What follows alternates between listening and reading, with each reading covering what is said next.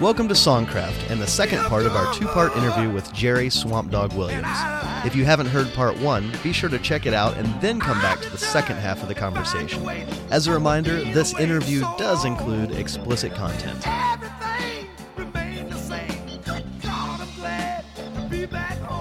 Well, as we mentioned before, you were the first African-American staff producer at Atlantic Records before you walked away.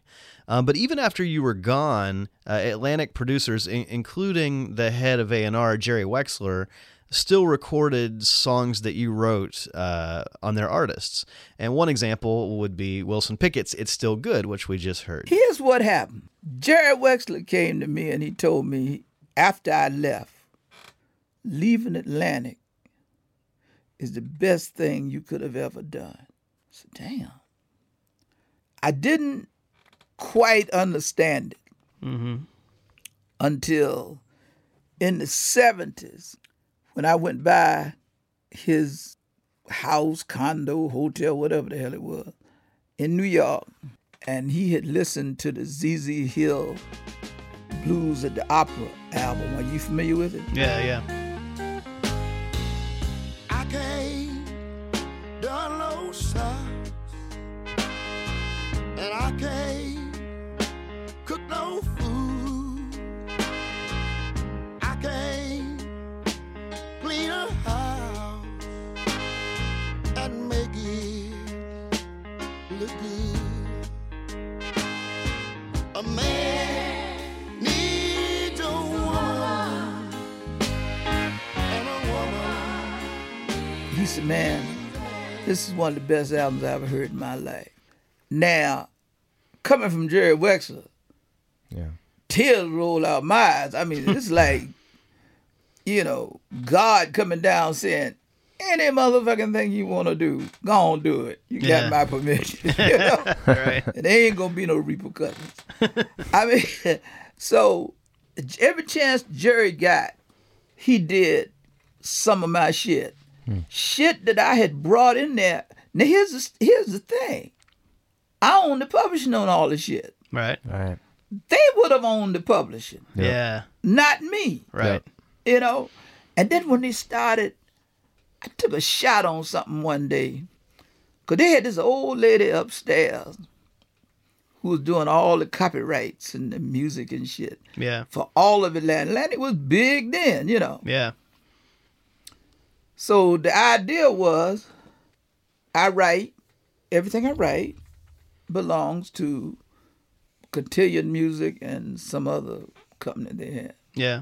And I started turning this shit in as Cotillion, Jerry Williams Music. And they kept clearing this shit like that. Wow. I said, wow, this is all right. So I ain't say nothing. I put all my shit through there. So Right. Start making that publishing money. yeah. Yeah. Once you left Atlantic, you started heading down to Muscle Shoals, Alabama, and Macon, Georgia, to produce records. What was it that drew you back to the South to start making records there? The great thing about leaving Atlantic was they gave me 4 weeks' pay without anything out of it. Right. And another little amount of money that had built up through some kind of fund. So, and I was making, I think, $600 a week. Right. So I walked out of there with almost $3,000. I was rich than a motherfucker, right? So I knew what I wanted to do, So I did some homework. Yeah. And I called Phil Wallen. He was the head of Capricorn Records. Right. Yeah. Yeah, well, I called Phil, and I made a deal with him. I said, look, I need studio, and I need musicians. I'm going to supply the talent. I'm going to do all the production arrangements. I'm going to go out and make independent deals. We'll split 50-50 after expenses. Right. He said, sound good to me. Come on down. So we went on down, and I think the first artist I cut was Wolf Moon. Yeah, I cut Wolf Moon, and I made a deal at Capitol's Tower Records. Right. As a subsidiary of Capitol. Yeah. Yeah. I was supposed to be the president of Tower. But due to my blackness, they were afraid. They said, I don't know. And I was 100% with them. Yeah. Because I wanted to make money and wanted to make it work. And I didn't want to just, I wasn't campaigning for black. I was campaigning for money. So I went out and got a friend of mine, Puerto Rican by the name of Sammy Vargas. We made Sammy president. But I'm running the company. Right. So then I bring in Wolf Moon. Yeah. And, well, I'm not going to say the dollar figure, but we were going to do a particular dollar figure on every album. Yeah. And I took in Wolf Moon, and he said, well, yeah, let me hear it. I said, why? He said, well, I want to know what it sounds like. I said, nigga, that's my company. I said, ain't yours. Right. I said, fuck what it sound like. And he listened, and he told me, he said, man, it just don't fit what we trying to do. I said, we ain't trying to do nothing. It's me. Right. You are sitting in my seat, motherfucker. Right. I said, I'm just too black to occupy. And he finally got a check cut.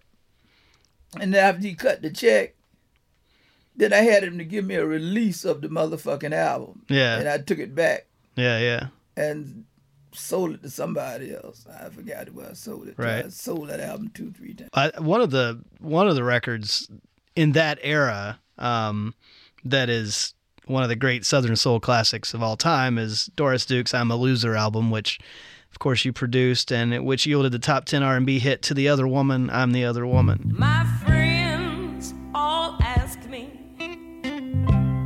if I know the real you.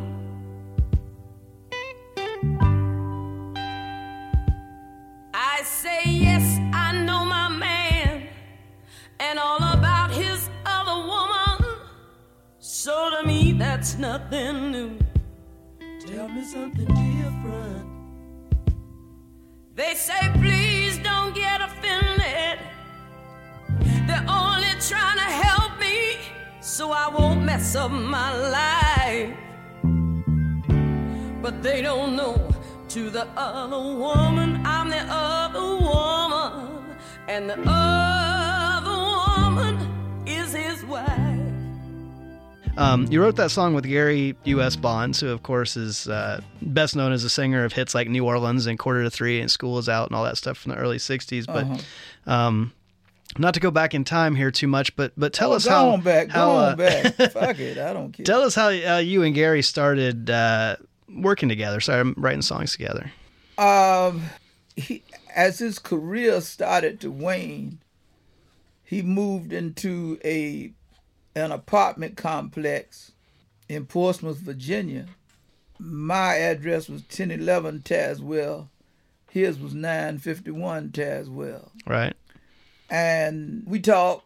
We had a lot. Well, first of all, we both drank a lot, so we had that in common. Right. Do something with a fifth of liquor. But anyway, he said, man, let's write some songs and shit. And we did. I mean, that's all. And then we formed a little clique, and you had to qualify to get in our little clique. Gary and I was the clique, right? And I remember Gary came to the house one night. He said, man, I was on the subway and I saw an advertisement and it said, to the other woman, I'm the other woman. I forgot what they were advertising. I don't know if it was stockings or lotion, but it was something for, And we thought about that motherfucker and we played around. And finally, we hit it. Yeah. I've heard you say that you and Gary were basically just writing all kinds of crazy songs, like writing tribute songs to people that were alive as if they were dead. Just talk a little bit about your partnership and just kind of, were you guys just having fun, or were you trying to aim stuff at certain artists, or what was all that about? We were having fun. You you get together and, you know, everybody was drinking and getting drunk and Right. everything else. So you just do things. I mean, things that you wouldn't ordinarily do Yeah. or say when you have complete control of your faculties. So we decided it was a good idea to write songs about people we used to call, like the one we did about the late, great Jackie Wilson, and Jackie was still alive. We wrote songs about niggas, you know, we gonna miss them, you know. We miss you and all that kind of shit. And, you know, you remember that shit like Johnny has gone. Right. There's heaven above. You know, niggas out there in the street, man. Right. He said, it's still funny. Oh, man. Well, when you were working down there and hooked up with Phil Walden down in Macon, Georgia, and you were making some records down there, I know that like Paul Hornsby and Johnny Sandlin and those guys were playing down there, and you know, they went on to produce like Allman Brothers and Marshall Tucker Band and all that sort of stuff. But you know, at the time they had just kind of come off of being in this band with Greg and Dwayne Allman, and they were kind of the precursor to the Allman Brothers Band. I know Phil Walden hired them to come work at that studio. Hourglass, wasn't it? Yeah, Hourglass. So, and Phil had just signed the Allman Brothers. He was just starting Capricorn Records. When I listen to that Doris Duke album, I hear some guitar work that sounds like Dwayne to me. Was Dwayne part of that? It was Dwayne. Dwayne came in. He played on a little bit of Doris Duke. He played on a little bit of Irma Thomas. He would just walk in the studio. See, because I used to keep the guys in the studio until the album was finished, like 4 days or some shit. Yeah, you know, yeah. Only broke to send somebody out to get food, that kind of shit. Yeah. And he would come in, like they'd be coming in off the road, and he would come in. He's like still flying. Yeah. So he still needed something to do to come down. So he'd come in the studio. Man, can I get in on it? Yeah, go fuck yeah. Yeah. And he would start playing. Yeah. He was just one of those guys who loved to play. Yeah. It's not bad if a dude like Dwayne Allman's going to say, can I play on your record? Ain't that a bitch? Yeah. But he assumed he was going to say yes because he was picking up the guitar as he was asking. You know? Right. And it was all right with me. A ghost of myself.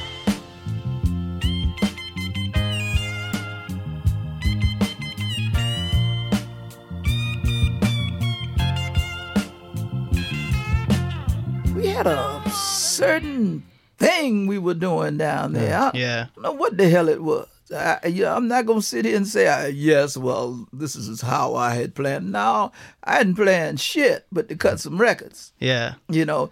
But all of the right people seemed to come together. Mm-hmm. It's that magic. Yeah. Well, Yeah. and it seems like there was a harmony there. I mean, when you've got white guys and you got black guys and everybody's together.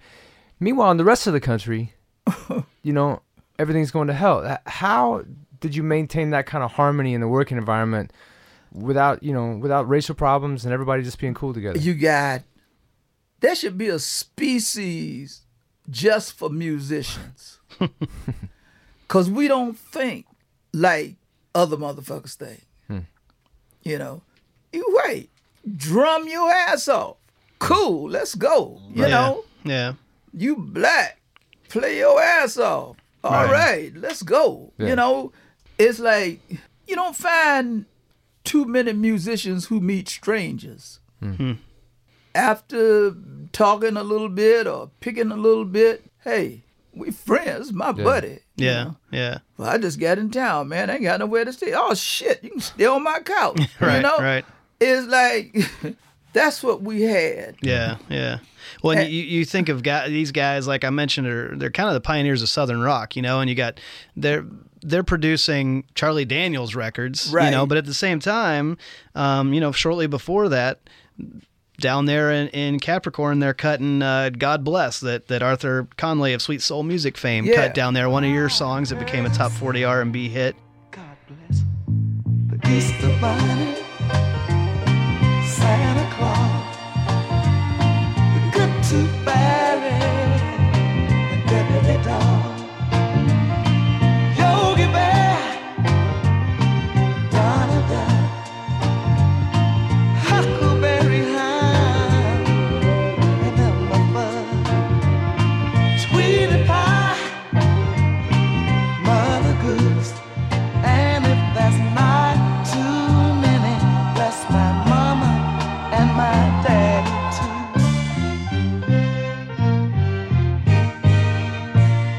thinking about your songwriting and the stuff that you were doing in that era. God Bless came out on Atlantic's Atco label, as did another top 10 R&B single that you wrote with Gary Bonds and with Charlie Whitehead called She Didn't Know, She Kept on Talking. Right. And I listened to that song, and I listened to the Doris Duke stuff, like To the Other Woman or Feet Start Walking, which was another top 40 R&B single. And it strikes me how good you were at writing songs from a woman's perspective. And as a songwriter, how are you able to sort of get into that different headspace or see the world from another perspective to write for a woman's voice, for instance? I was raised by women, strong women. Mm-hmm. Just happened, Gary Bonds was raised the same way. Yeah. By his grandmother and everybody. So we heard things that we did when we weren't even listening, and they became pictures that developed in our minds, and we were able to express what we saw. And this was sort of this was the pivotal era. I mean, this was the time when you're still producing these records as Jerry Williams Jr., but this was when you released Total Destruction to Your Mind, your debut as Swamp Dogg, where you sort of started dealing with these issues about sex and race and class and politics and drugs and just having frank conversations through your music.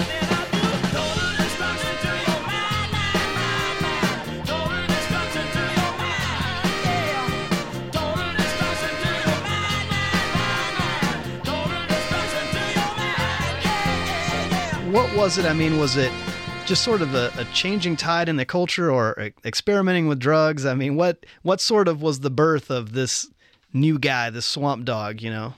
I needed a protector. I needed a shield. I needed somebody with strength. Because Jerry Williams in the world was weak. Jerry Williams in the production world, the writing world, was strong. But besides that, Jerry Williams became very weak. So Swamp Dogg came up, and Swamp Dogg became a sumbitch who was just as good and in some cases better than anybody else, quote unquote. Yeah. That was why Swamp Dogg wore, before all the rappers and shit, Swamp Dogg was wearing 16 and 20 karat diamond rings and all kinds of shit. You know? Driving Rolls Royces and all that kind of shit. Yeah. It was like having Swamp Dogg was like Jerry Williams' big brother. Right. You know, like, don't fuck with Jerry, okay? Right. Yeah. So that is what that was about. And that gave me time to find out if I wanted to live, if I wanted to kill myself, or what. Because what I thought would make me happy didn't make me happy. That was the killer. I thought money was going to make me happy. Yeah. And it didn't. You know, instead of being able to go out and buy a pound of bacon, I could go in there and buy half a slab, you know. Right. And there's only so much you can get out of life.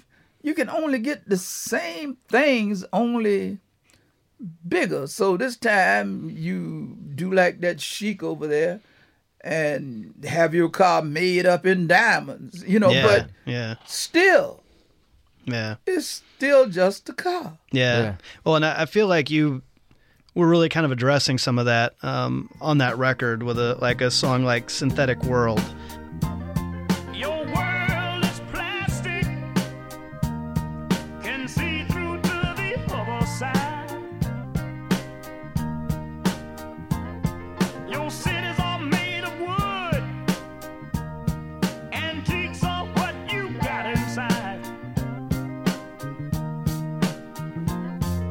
Houses are paper, but folks don't hear a word. You know, that's a song that really is looking at consumerism and even environmental issues and just the idea of kind of authenticity and what I think of as some pretty progressively minded themes for that time. But the music itself is still pretty traditional soul music. Did you feel like that pushing the boundaries lyrically would be better received in the framework of music that was kind of already comfortable and acceptable to people, the more traditional type of R&B sound? Yeah, most definitely. I wasn't about to switch up. Yeah.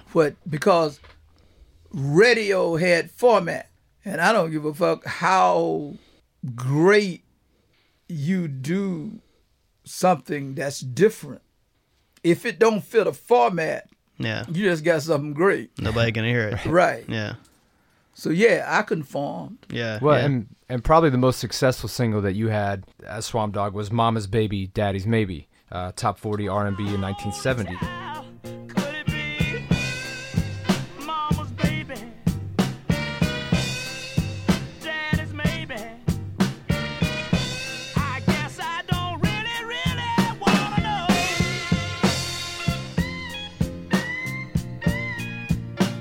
So that's another one that you and Gary wrote together. How did that idea come about? But the same thing. We down in my basement drinking and playing piano and just talking shit. And So if we do like an ASCAP workshop, we'll just tell writers, just drink a lot. And maybe not never. I mean, but when we drank, we were celebrating. Huh.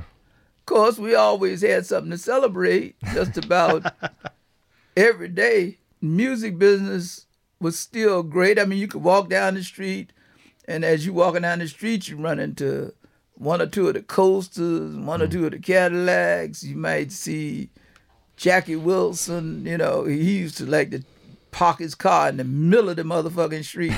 But he had a little blue light on the top of his Cadillac that just went around. I don't know what the fuck it was. But like a police car? Or? yeah, but he would, but it was small, and he liked to jump out his car and when he see a woman and go running over to her, and he'd always leave his driver's side door open, which made it very difficult for people to go around him, you know. Right. But after all, he was Jackie Wilson, Right. so you know, and yeah. Well, Total Destruction, to your mind, was eventually certified gold, though it took a while to get there.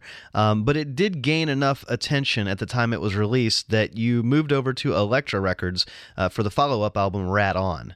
And the cover of that LP shows you riding on a giant white rat, and has supposedly been voted one of the worst album covers of all time. Tell us about that cover. Yeah, which never did disturb me, Yeah. even the first time I heard it, because I knew it was going to give longevity to the album. Right. Right, something to talk Yeah, about. nobody talks about the record itself, just the album. I said, maybe I just started putting out an album cover, you know. Fuck the record, you know. So, So what's the concept there? Where'd you get that idea? what was supposed to have been the white man had finally, well, I'm going to say succumbed to the black man.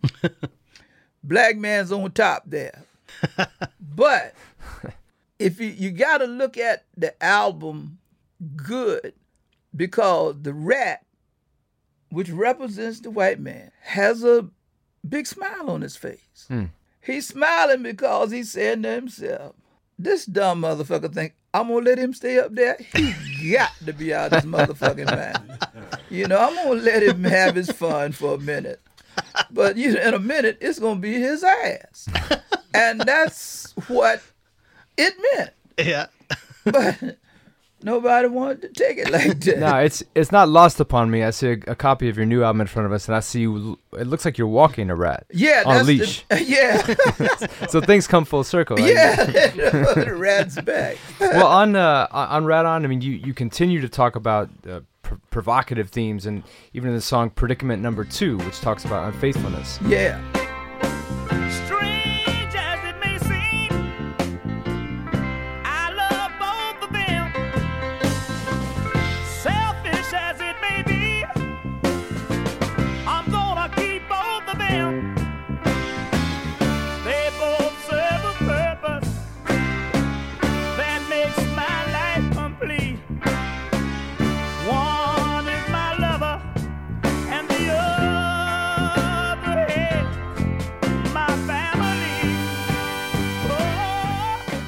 So I feel compelled to ask: is there some autobiography in some of these songs, or are you playing characters and talking about other people's lives? Mostly characters in other people's lives. I had a relatively happy marriage. Well, she died. I got married again, but bitch hated me and I hated her. So Different story. Yeah? Divorce was final July 31st. Oh God. Always something to celebrate. Yeah. So anyway.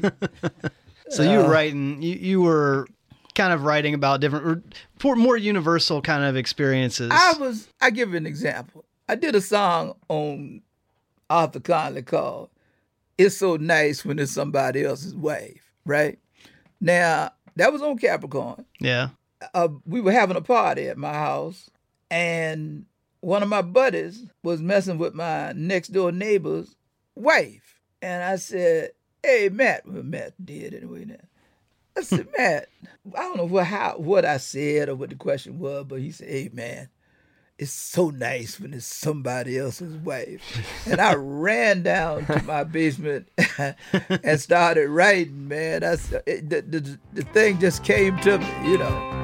I pull up to the house and tune my horn. She's dressed and ready and away we go. Drive on up to the Holiday Inn. Get the key to room 20 to 10 and we make love. It's so nice when somebody else's wife. It's so nice when somebody else's wife. Well, and you didn't shy away from writing about grand political ideas either, as exemplified by songs like "Remember I Said Tomorrow" or "God Bless America for What." And there weren't a lot of artists at that time necessarily that were grappling with these big social themes in that way. Yeah, So I found out why. Motherfuckers wanted to eat regular. well, what made you kind of say, "Hey, I'm going to tackle some of these big ideas, some of the political stuff"? Well, first of all, I got out of the love song thing because I thought, one, ain't too many short lovers. I wasn't good looking like some of them other niggas out there, like, Chuck Jackson. They were the kind of acts that when they walked on stage, women just threw their drawers on stage and all that, Right. And I walk on stage, they throw a brick at me, So I said, fuck this ain't my bag. So I decided to cut records about how I feel, and if it was a love song, it would be kind of left-handed. It would be, there would be some truth in it. Yeah. I just didn't see, and I still don't see myself as a romantic, like, fuck that. I like Swamp Dogg. Swamp Dogg's silly. Swamp Dogg does basically what he want to do. Yeah. And see, Swamp Dogg can sing a love song, then turn around and sing a song about Mickey Mouse, and then sing some other shit. Right. On Rat on that record, you do a cover of the country hit, She Even Woke Me Up to Say Goodbye. And maybe that was a little foreshadowing that you were about to have this unlikely and maybe kind of accidental success as a country songwriter when She's All I Got, which you and Gary Bonds wrote, became a huge country hit for Johnny Paycheck. But before Paycheck cut it, of course, Freddie North had a top 10 R&B single on your own Mankind label with that. Friend, don't take her, she's all I've got. Please don't take her love away from me.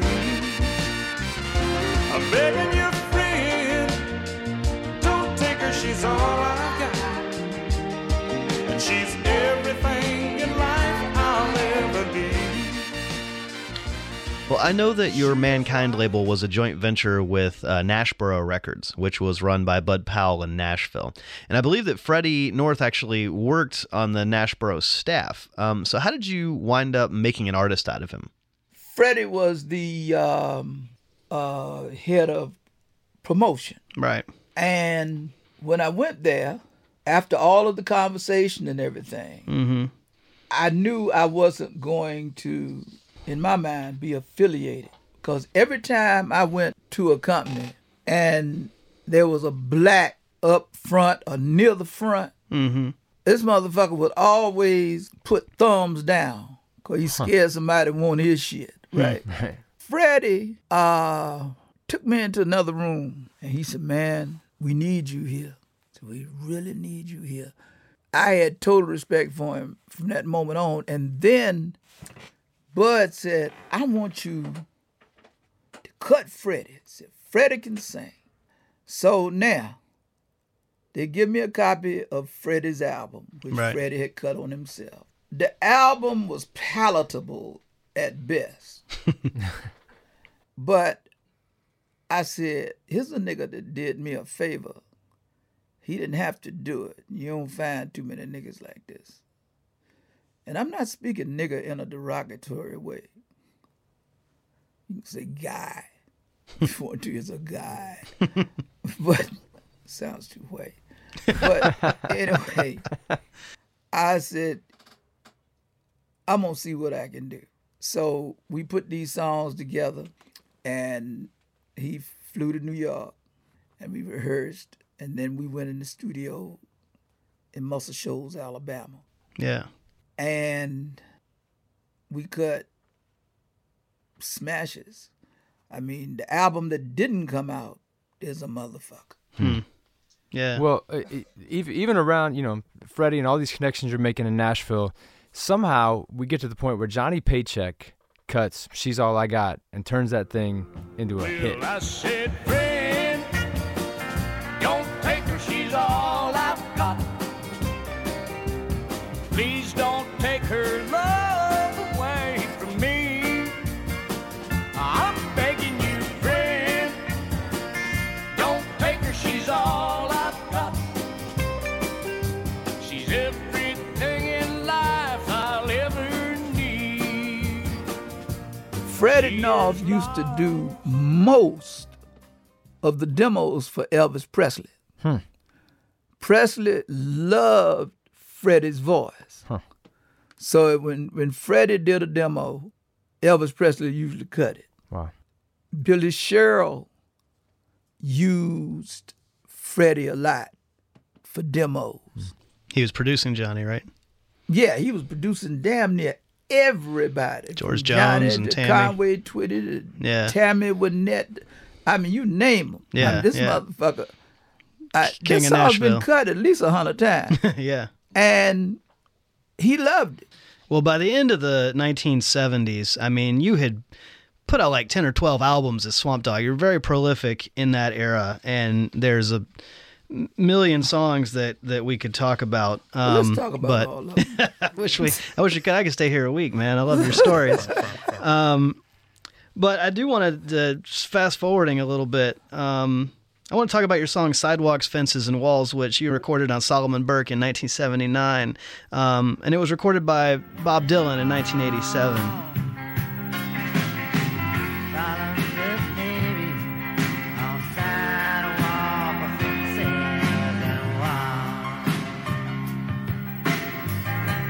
What's it like as a songwriter to think, here's Bob Dylan, who's regarded as one of the greatest songwriters of all time, and he chose my song to record? That, to me, is one of the most flattering things that could happen to a writer. Yeah. Because Bob writes all his own shit. Right. Yeah. Yeah. And he writes some way out shit. Don't nobody know what he talking about but him. And then he turned around. But they keep saying Solomon loves Mary. Right. Yeah. But I still can't understand Dylan's reasoning, and I know he's a very smart individual, Right. of not changing Solomon to Bob. Right. That's, I don't know. Right. You know, when you talk about other people doing your songs, you've gotten plenty of love from admirers who've sampled your music. Earlier, we heard Slow Slow Disco from your 1977 album, Finally Caught Up With Myself. And Kid Rock sampled that track on his song, I Got One For You, from his hugely successful Devil Without a Cause album in 1998. I got no love, I got no riches, I don't roll Vogues, and I ain't got switches. I got no game, I can't reward ya, but if you want a long one, baby, I got one for you. It's a new shot. I got one for you. It's a new shot. Check it. Now, money aside, I know it's very lucrative when people sample your stuff, but as a songwriter, do you like to hear how other artists take your music and sort of repurpose it or sample it or whatever, or do you prefer to have it stay with the vision you originally gave it? No, do as much as you can to it, because I know there's more than one way, as they say, to skin a cat. Yeah. You know, so I skin him one way, you skin him another way, but let's just keep him skinned. Yeah. You know, That's a cool way to look at it, you know, because a lot of songwriters want to be real protective. They full of shit. That's why motherfuckers be talking about, them rappers, they fuck with my songs. Right. Yeah, and they finally got you some goddamn money. You know, money you was supposed to get in 1958. Now you got a check for $1.5 million, and And you're going to complain. And you complaining about, man, he cursed all through my song. Right, I wouldn't give a fuck. Shit, cursed through mine. Well, let's talk about your most recent album, The White Man Made Me Do It, brand new record. And I looked at the album cover and I saw this image of you on the roof of a shack in your underwear, and I at first kind of laughed at the image until I heard the title track and I heard the lyrics that are obviously being referenced. I used to sit on the rooftop and read by moonlight while the master was in my shack screwing with my wife. Yeah. And the song, I mean, it chronicles these various kinds of oppression of blacks by whites, and then kind of gives a shout out to many black pioneers and inventors and entrepreneurs who kind of became great in the face of oppression. And the thing that struck me about that song is it's kind of tragic. I mean, some of the lyrics are strong. It's also hopeful. Mm-hmm. It's even kind of funny in certain places, and it's provocative, and it's engaging, you know? Mm-hmm. And to think that after you've done more than 20 albums, you know, for decades you've been making music, and to still kind of do something it's different, it sort of catches my ear, it strikes me. You're not cruising, in other words, despite all your success. How do you keep coming up with musical ideas and fresh inspiration? Reading the paper, watching the news, just seeing changes in the world. I was whipped if I looked at a white woman or stared a white man in the face. I was always told that my intelligence would never be as good as the white race.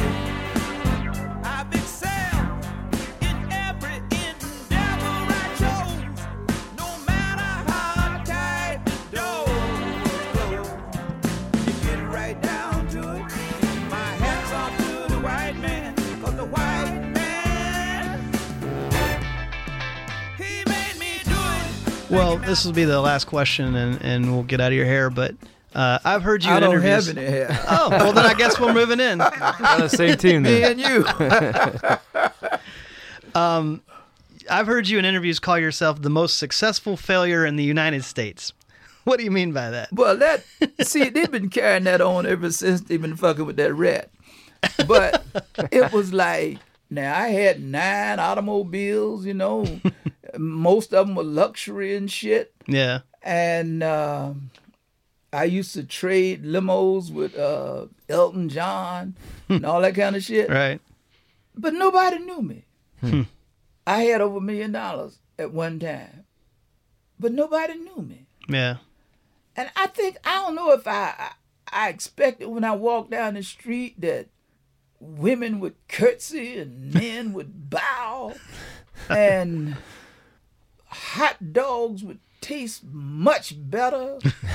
Hamburgers would be a motherfucker, you know, but they were all still the same. Yeah. Then I thought maybe with money, you no longer would like a hot dog. You know, you want something else more exotic, maybe Get some caviar. camel hump or some shit. You know what I'm saying? It's like, that's what I meant when I said money disappointed me Yeah. because it didn't do what I envisioned that it did. Yeah. Now, don't get me wrong. I still love money, and I still need some. Mm-hmm. But I do know what it doesn't do now. Yeah. You know, and it don't buy happiness. It does not buy happiness at all, because I tried it. Yeah. It don't buy shit. Yeah. It don't buy friends, because when it's gone, buy friends. Yeah. You know, Well, you seem like a happy guy, so if money doesn't buy happiness, what have you found? myself, and gotten over 85% of my anxiety. It was a motherfucker, man. I was claustrophobic and agoraphobic simultaneously. Now, what kind of shit is that? Huh? I was afraid of open places. Yeah. And then I was afraid of closed places. So that makes me afraid of every goddamn thing. There is no in between. Yeah. You know, so I've learned how to conquer that along with sertraline, which is a psychotic drug that I take every day. Yeah. Okay. It's Take your meds. Take your meds. now you might know it as Zoloft. Yeah. Yeah. Yeah. Okay. So I take that, keeps me smooth. Yeah. There's always been something to bring me back from bad places. I mean, the journey sometimes was bumping a motherfucker, but it brought me back. Yeah. And I'm happy.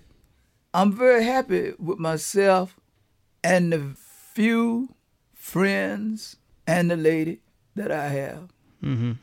I'm happy with it. Yeah. Yeah. Found peace. There it is. Thanks to Jerry Swamp Dog Williams for joining us for this very special double episode of Songcraft Spotlight on Songwriters. Be sure to stop by our website at songcraftshow.com and let us know what you think. Hope you can join us next time for another great conversation with a great songwriter. Trials and tribulation, misuse and aggravation. It was me who you stepped upon, me who you looked down on. It's better watch you play and game, but now I'm learning to do the same. Now I am on your case. Including Wilson Pickett's cover of It's Still Good. Wilson Pissett.